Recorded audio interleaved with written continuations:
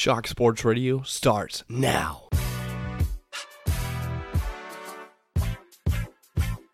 If Jason Tatum did not miss 9 games, Jason Tatum would have been the number 1 pick in this draft. This guy had the knack, the ability to create his own shot. I think Pritchard was asking too much. Danny wasn't willing to give up, and that's just the way it goes. As a GM, your responsibility is to get the best offer out there. Yeah, that's my point, though. I think he's trying to, look at his career as a whole and say, I don't want to go 3-9.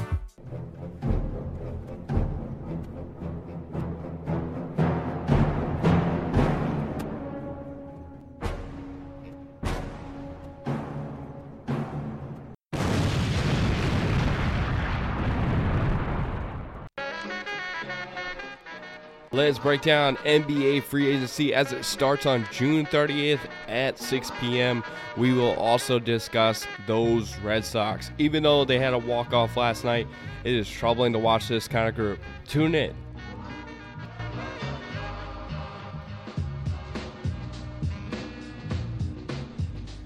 Welcome to Week 11, count it, Week 11 of Shark Sports Radio. Alongside of me is nobody. It's yours truly, Mark Lazel Jr., a.k.a. Shark, right here in the Ocean State.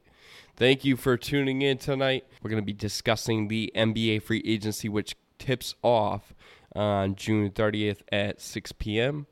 And we will then finish with the Boston Red Sox. Yes, I went to the game on Sunday. It was brutally awful. You just can't fathom why they can't get it going. Yes, they had a walk-off recently with Marco Hernandez last night. But there is a lot of question marks across the table, and we'll get to that point when that time comes. So NBA free agency, as I said, starts on June 30th at 6 p.m. And there are a significant amount of players on the market this year. It's probably going to be one of the most entertaining, I would say, NBA free agencies. Not of all time, but in a while. You got Kawhi Leonard, you got Kevin Durant, Klay Thompson, as we all know, has been in discussions with possibly going to a different team. And a team that keeps coming up in conversation is the Los Angeles Clippers. No, it's not the Los Angeles Lakers because nobody wants to join LeBron James besides, Rich Paul and his clients. Hence, Anthony Davis. Maybe even D'Angelo Russell, but I know D'Angelo Russell's not a part of the clutch. But nonetheless, the Warriors have a lot to decide on. Kyrie Irving, of course, he needs to decide where he's going. D'Angelo Russell, Kemba Walker. And the reason why I save Kemba Walker for last, people, is one reason only. The Celtics are interested. Shocking. The Celtics are interested. Never heard of that of a top-tier free agent. Celtics are always interested. It's just a matter of what they do. He is going to get offered anywhere from $100 million, $80 million to $190 million from Charlotte to stay in with the Hornets. It's going to be the biggest decision of his career, I feel like. It's because he's 29 years old. He's a 3-time All-Star. Last year, he posted 26 points per game, 6 assists, and 4 rebounds. He has trash around him in Charlotte. I don't care what anybody says. I don't care if you're from Charlotte, North Carolina. You still have garbage around Kemba, and you need to figure out where you can find it. Jeremy Lamb's probably the best one in line. They had Cody Zeller a couple years ago. They had Malik Monk, but there's not a lot of spark there with Charlotte, which kind of makes me wonder if we can predict him being in a different uniform. Kemba's such an underrated player in the NBA. He's going to request a lot of money. The reason why? He's worth it. When he played for the UConn Huskies, he took them to a national championship on his own back.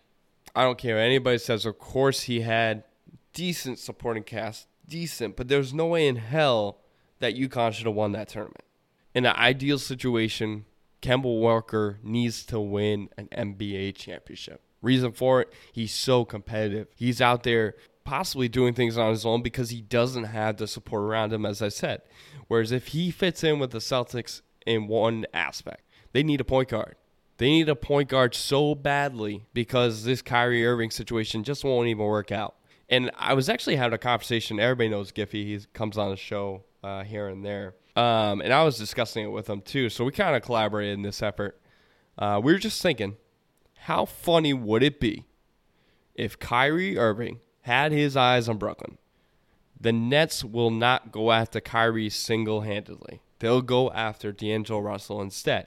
Now, if they want to make a run after D'Angelo Russell, they better start now because the Lakers might have a reunion with him. That's not to say that this could come full circle where Kevin Durant and Kyrie join together. But let's just say, what if Kevin Durant wanted to re-up on his player option for $30+ million? And he should. He has a torn Achilles, as everybody knows, just to keep you up to date. So why not camp on the sidelines, make $30+ million, and then find your way into Brooklyn the following year? Or even New York Knicks, which he has like his own network now. He's going to have his own show. Like, they keep pitching that to him just to attract him. I mean, it's New York. You know, you're going to have to find, different ways to attract free agents because nobody wants to play for James Dolan, that terrible organization, front office-wise. It's the Mecca. It's the Mecca of basketball. Everybody talks about it, but they haven't done squat. If Kevin Durant decides to stay in Golden State, in Brooklyn, who Kyrie loves, he wants to go to Brooklyn. You know why? He's from North Jersey. So it makes sense. If karma hits Kyrie straight in the face, it would be the greatest thing if Kyrie Irving got put in his place and Brooklyn said, "We're not too interested in you, buddy. How about that? Sit on that." But I'm not going to say that I'm going to put him down from a basketball standpoint because the guy's got talent. Kyrie Irving just didn't do it. Kyrie Irving has a cancerous mindset. When he wants to go into a franchise and try to ruin it, hence the Boston Celtics, he had a goal. He had a mind of his own. And when I say a mind of his own is because I don't think people realize prior to this past season, he came out to the Celtics fans, I'm paraphrasing, "If you all want me back, I will come back." Ironically, the Celtics do not want him back, and Kyrie does not want to be back. So it kind of puts it in perspective on how big this free agency is. The reason why I went on that tangent is because it shows how much of an impact Kyrie Irving can have on just 1 year. 1 year of absolute garbage going in the locker room, not being a leader. If you were to ask Brooklyn 2 years ago what they would have done to get Kyrie Irving, they would have signed any check, any type of check. But Kenny Atkinson in the front office seem to have a better head on shoulders than we think. And the reason for it is because they know for a fact is if you get Kyrie Irving in a Brooklyn Nets jersey without anybody else, good luck trying to build a team around that guy. It's been blatantly obvious that this guy can't run a franchise by himself. With Kevin Durant, yeah, sure. Throw him in the mix. He'll be sitting on the sideline for another year. Let's see how much Kyrie likes playing with these guys. In fact, if Brooklyn makes this decision, which is huge, it's catastrophic for them to make this decision. If they move on from D'Angelo Russell, which they had a great run with, it would be eye-opening to me to see where this franchise really is. I get it. They want star power. But when you almost beat Philadelphia in a 7-game series, why wouldn't you just keep building upon this success? Why not re-up on D'Angelo Russell and get bodies around him? Efficient bodies.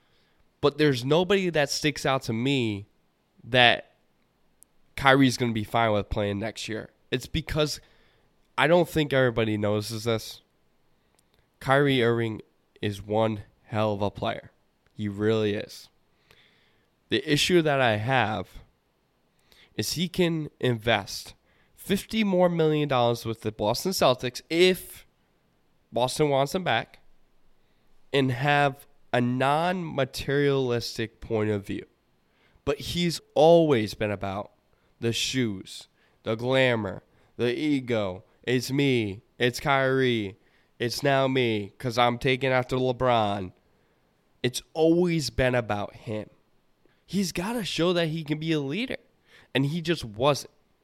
Now, aside from my Kyrie rant, there's other players involved, obviously, in this free agency. A name that I want to discuss is Kawhi Leonard. This could be potentially the most entertaining offseason. And there's a lot of players out there that need to make some serious decisions. I mean, these are lifetime-changing decisions. It's either make the most money or make less money, $50 to $70 million less, and play for a franchise that you think you can win a championship. Now, Kawhi Leonard, this is a huge decision. I mean, obviously he won the championship for Canada, so he must be, the next ambassador. I'm joking, obviously. But I think Kawhi Leonard has the ability to really build a franchise himself, from the bottom to the top. That's a guarantee. Now, he's going to have to make a smart decision because you don't want to leave Toronto hanging, obviously. Where's Kawhi's happiness right now? That's the question that I want to know. Was Kawhi happy when he won the championship with Toronto and they beat the Golden State Warriors and they had that awesome parade and he has his laugh and he has his claw? Or does he want to go out in L.A., camp out, hang out with Doc Rivers, a coach who may not be better than Nick Nurse? I don't know. There's a lot of questions to be asked there. And I think in the upcoming days we'll figure that out most certainly. And July 2nd, the Clippers are having a meeting with him as well. So maybe it becomes interesting and starts to boil the pot. The only reason why I honestly asked that question is where is he most happier? Because he's got to be happier with the Toronto Raptors, right? Because if you want to win, if you want to have the easiest road to the finals, maybe not this year. I'll take that back, take that statement back. Maybe not this year because the Warriors are going through what they're going through, right? Kevin Durant, torn Achilles, Klay Thompson, torn ACL. But the Clippers are interested in Klay, even though he has to sit out till March or April. And then you have Kevin Durant, who possibly could go to the Brooklyn Nets. So the West could be open. So I think it ultimately decides on long-term investment. And the reason why I look at Toronto as a one-and-done type of situation this upcoming offseason where he signs up for 1-year deal and then opts out and goes to L.A. is because if Kevin Durant comes back next season, he plays for the Brooklyn Nets, it's going to be a little bit tougher for Kawhi. I'm not going to say it's extremely hard, but there will be teams around Kawhi that he just sees as being challenging. Like Milwaukee. Milwaukee has a significant... Talk about another team that has a tough decision to make. They have Chris Middleton and Malcolm Brogdon. Now, not to get off track, going back to Kawhi, he has the ultimate decision in his hands this offseason to make a smart business decision. Now, do you opt in for a 1-year deal for, say, I don't know, $30 million? And then next offseason, hey, head out to, Hollywood where he thinks he belongs? Or does he invest in long term and he takes the years in Toronto and then he camps out in the summer in LA? I can see both scenarios happen. What my gut feeling is telling me is he'll re-up with the 1 year and then he'll decide, if Durant's himself, if, Milwaukee's on a tear, if Philly does, regroup and figure out where they're going to be, if Boston is matured with Jaylen Brown and Jason Tatum, and if they get Kemba Walker. There's a lot of questions in the East. I feel like the West could be wide open if Klay joins the Clippers, and you also have Durant joining Brooklyn. Because then you got Houston, who could add Jimmy Butler. Jimmy Butler's a free agent this offseason as well. It's been reported by, I believe, Mark Stein or Adrian Wojnarowski that Butler's looking to go to Rockets. And the Rockets are trying to discuss a sign-and-trade deal with Philly. Philly could offer, Jimmy Butler, and Houston could offer, say, Chris Paul and Eric Gordon, or Eric Gordon and Clint Capella. At the same time, the way I look at the NBA, the way it's structured, there used to be no parity, right? now there's competitiveness. There's teams that are really coming up in the rankings where you kind of are shocked, right? So you look at Portland Trailblazers for last year, for instance. They had a great run. The reason why they did is because they had a core around, C.J. McCollum, Damian Lillard, and Nurkic. But they also just got Ken Bazemore. Ken Bazemore, pretty good shooting guard, was chilling in Atlanta.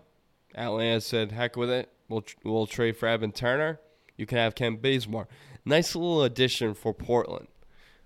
So you're going to see, as this offseason does unfold, that there will be multiple teams trying to make a run for the advantage factor. So now, since this is I don't think people realize how big Klay's injury is and Kevin Durant injury is for the West, or even for the entire NBA. I feel like LA, for instance, the Lakers making a run after Anthony Davis kind of showed that they wanted to build that urgency. They wanted to say, we're going to go all in right now. The reason why we do is because that window is tiny bit open. Let's crack open that window, have a chance to win the title. Houston, making a run after Jimmy Butler, trying to get Chris Paul's huge-ass contract off the books. He's turning 36. He's going to be, point guard that you don't want on your team anymore, especially James Harden. They kind of butt heads. Obviously, conflicting reports there, but there's a little bit of an establishment in the West that allows you to get higher and higher up while Golden State goes through their struggles. And then from an East perspective, since Golden State is going to be potentially out of the running for an NBA Finals run, you potentially have the ability to make that push. So there's, of course, questions to be had across the board, obviously. That's why the offseason's the greatest in my eyes. I love NBA trade deadline talk. I love NBA offseason, the NBA draft. And this is where it can be probably the most elite basketball you'll see this past finals. If you weren't happy with the result, you're crazy. Toronto Raptors versus Golden State going down to the wire in Toronto. It was amazing. It was an amazing series. The back and forth battles. The fact that Toronto won in Golden State is even bigger. I mean, that's just a huge stage level for a guy like Pascal Siakam, Freddie VanVleet. You had a lot of core players that got it done. It was a team-oriented win. And you're seeing a lot of that now, especially throughout the regular season. To jump to the Boston Celtics, I know I'm doing a little bit back and forth, but there's so much to talk about in this offseason that I think what needs to be discussed is the way the Celtics are going to use their money, right? So all you Boston fans out there, I'm included in that bunch. There's a lot of discussion around where you're going to utilize that cash. A couple of players that come to my mind, if I'm going to go all in, is obviously Kemba Walker, Nikola Vucevic, and then you also have Malcolm Brogdon. Milwaukee's going to go all in for Chris Middleton. The reason why? Giannis is a free agent. So they're going to have to realize we should start building a championship caliber team now and not wait. A guy that comes to my mind for the Boston Celtics is Malcolm Brogdon. If you can get Malcolm Brogdon for cheaper price, say $20 to $22 million a year, a lot of you are like, oh, that's a lot of money. No, it's not in this year's NBA. The market's usually set around $32 to $40 million for a high-impact player. A guy in the middle of the road is roughly $18 to $20 million per year. So Malcolm Brogdon, he's a very good player, 26 years old. He's a 50-40-90 kind of player. For all of you who don't know that, 50 field goal percentage, 40 three-point percentage, and 90 free throw shooter. So 50-40-90 kind of guy, you definitely want to look into this type of player. And the reason why, I know he's coming off of an injury, but there is significant impact in having a point guard who can knock down free throws. A lot of times, teams don't look at that number, and it's literally points being wasted. And I get it. In today's NBA, it's all about threes. But at the same token, again, if you want to go to the hoop and get fouled, you got to make down your free throws. And Kyrie is a great free throw shooter. I'm not knocking him. He's great. Jason Tatum, Jaylen Brown, pretty good core. You're going to have, Robert Williams. You got Grant Williams in the draft. They got Carson Edwards. They got Marcus Smart. They got pieces, but what they need is a little bit of star power. And that sure can come with the development of Jaylen Brown and Jason Tatum. But when it comes down to it, Gordon Hayward, he's not really an all-star like we thought he was going to be because of that injury. And that's no knock on him. He went through that serious injury, and I think the Celtics managed it wrong. I think that's one thing Kyrie Irving and Al Horford's correct on if they are leaving, and even Terry Rozier, if they are leaving. I do agree. I think Gordon Hayward came back way too early. I think he came back and they didn't manage his minutes as well as they should because it kind of slowed up the game. And even defensively, you can kind of see he was just lost. And I hope he does, redeem himself this year because what he was in Utah. A great player, can guard multiple positions, which they love. A three-point shooter, a guy that can create his own shot. Every kind of attribute the Celtics would want, he has. The issue is coming back throughout that progression, there was a little bit of a hiccup in the middle of the road somewhere. I don't know where. I can't tell you what game.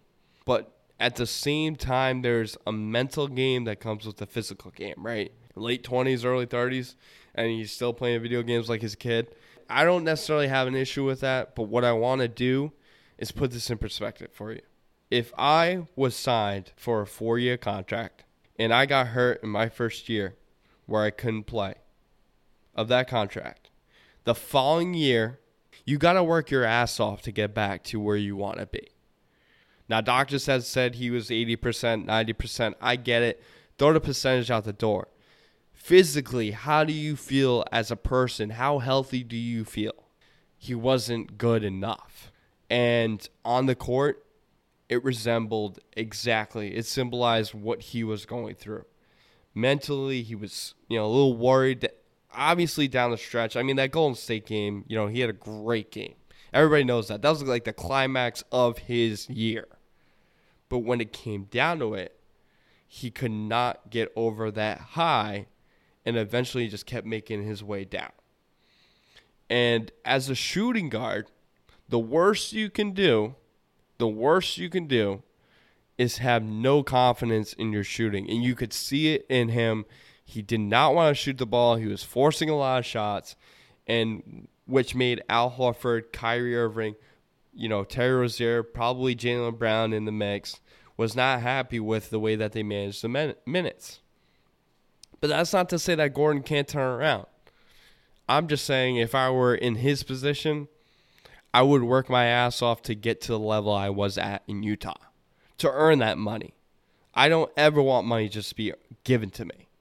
Regardless of, me having a friend, in the mix as my coach.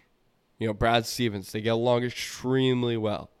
Trust me, there's a reason why Gordon Hayward came back early, and there's a reason why he was in the starting lineup. It's because Brad has a lot of faith in that dude. The only issue is, when you force it, you lose it. So you got to make sure that if you're 100% healthy, you bring your A game. Because we didn't see that. And like I said, maybe it happens this year. And maybe the Celtics might take a chance on a guy like Kemba Walker. But I would not shy away from a guy like Malcolm Brogdon. Okay, so going through the players that I named, I think Kawhi re-ups in Toronto. I think Durant goes to the Brooklyn Nets. I think Klay Thompson stays with the Warriors only because Kevin Durant leaves. That opens up a max slot for him. The Clippers are in high discussions with him, obviously.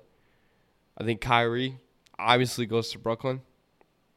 I think D'Angelo Russell goes to the Lakers. Jimmy Butler goes to Houston, sign and trade. That's written all over it. I can see that happening. Maybe Chris Paul goes to Philly. Don't see that happening. But, Eric Gordon, Clint Capella, as I said in, the previous minutes here. There'll be a significant amount of activity And for all of you who don't know, free agency officially starts on July 6th. The free agency period, tampering period, you want to call it, starts on June 30th at 6 p.m. Official trades aren't official until July 6th. And as I'm doing this, I'm talking with quotation marks in my hands because there are teams, there's teams talking behind the scenes. That's a given fact. It would be smart for teams to do that regardless of the tampering penalty, even if they do get one. Al Horford's getting a contract for roughly 4 years, $100 million, probably $110. Then you have Jimmy Butler conversation with Houston and Philly. So don't tell me teams don't talk prior to the June 30th opening. That just doesn't happen. They talk. They have to talk. Look at LA's situation.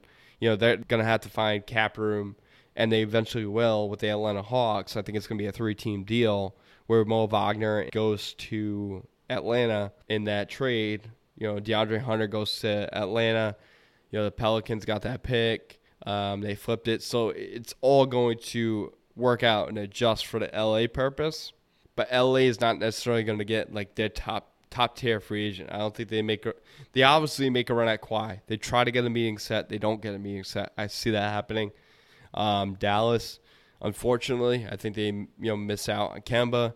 I think they make a run. Obviously, they're going all in to offer a max contract with Kristaps Porzingis. So, and just to run down, the teams that have the most cap room, Brooklyn, obviously. It's practical cap space on SpockTrack.com.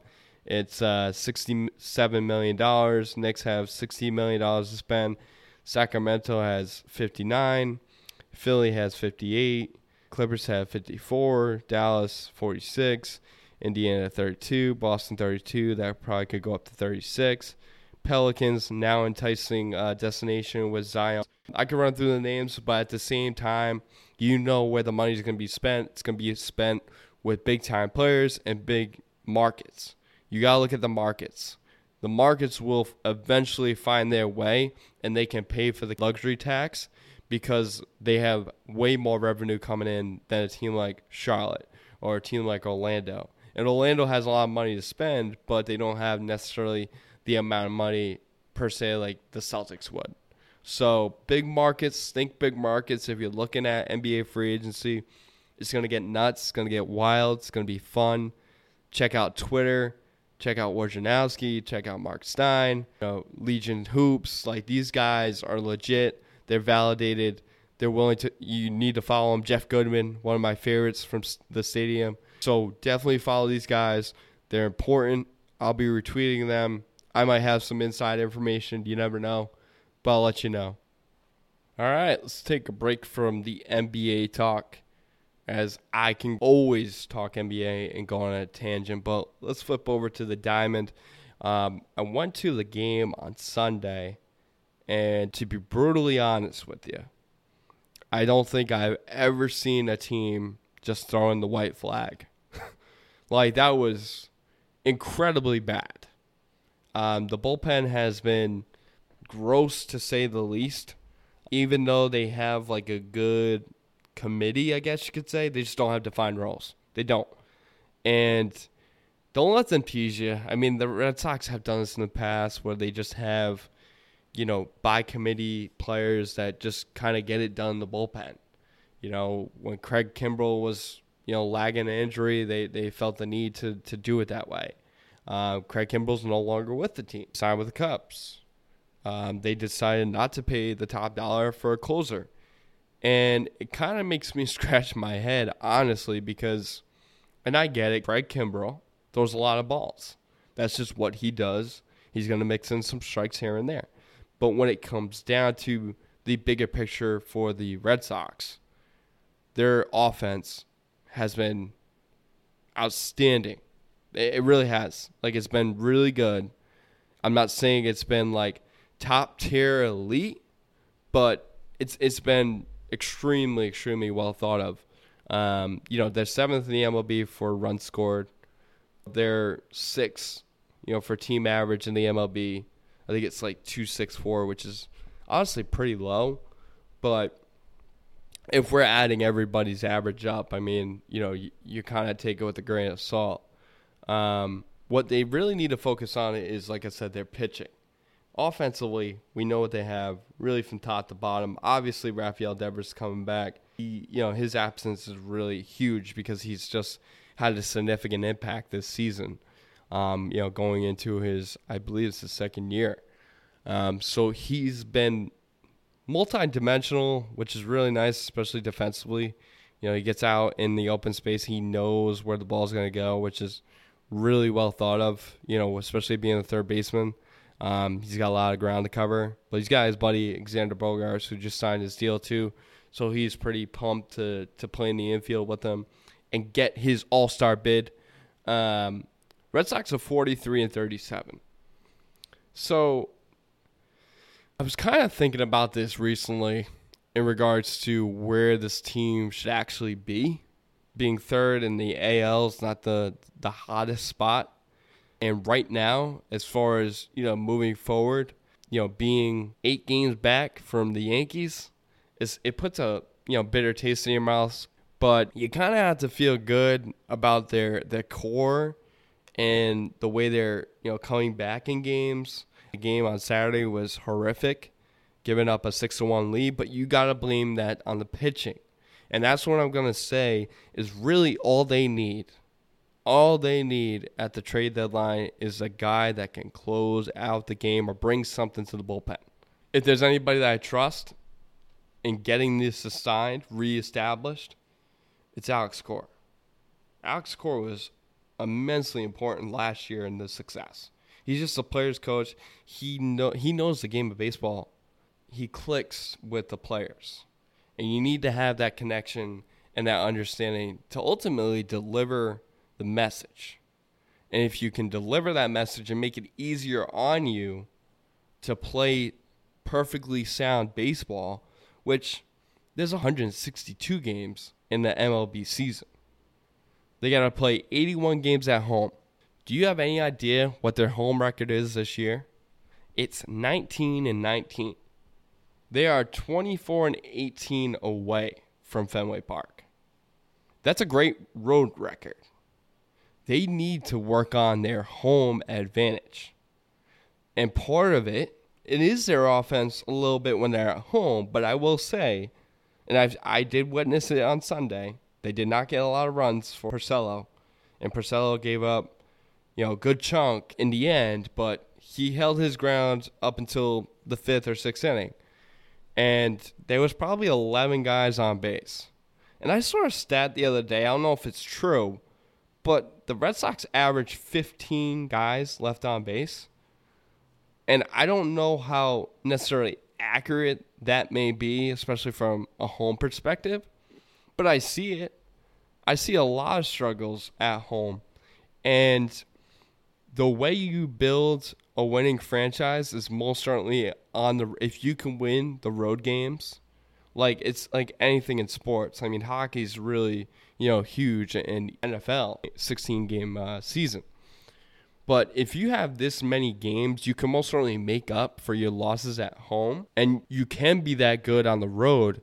But the issue that I will always come back to is why not have the head starts? If you're having 38 games at home, right?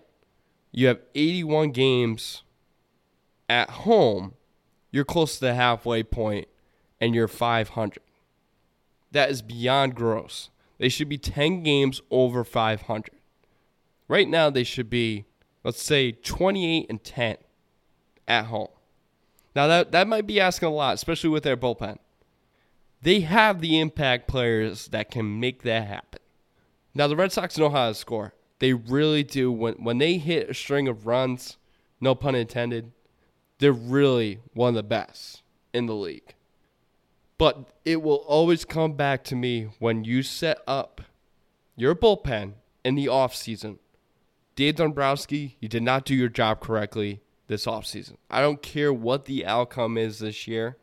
They need to understand how important it is to have defined roles in your bullpen.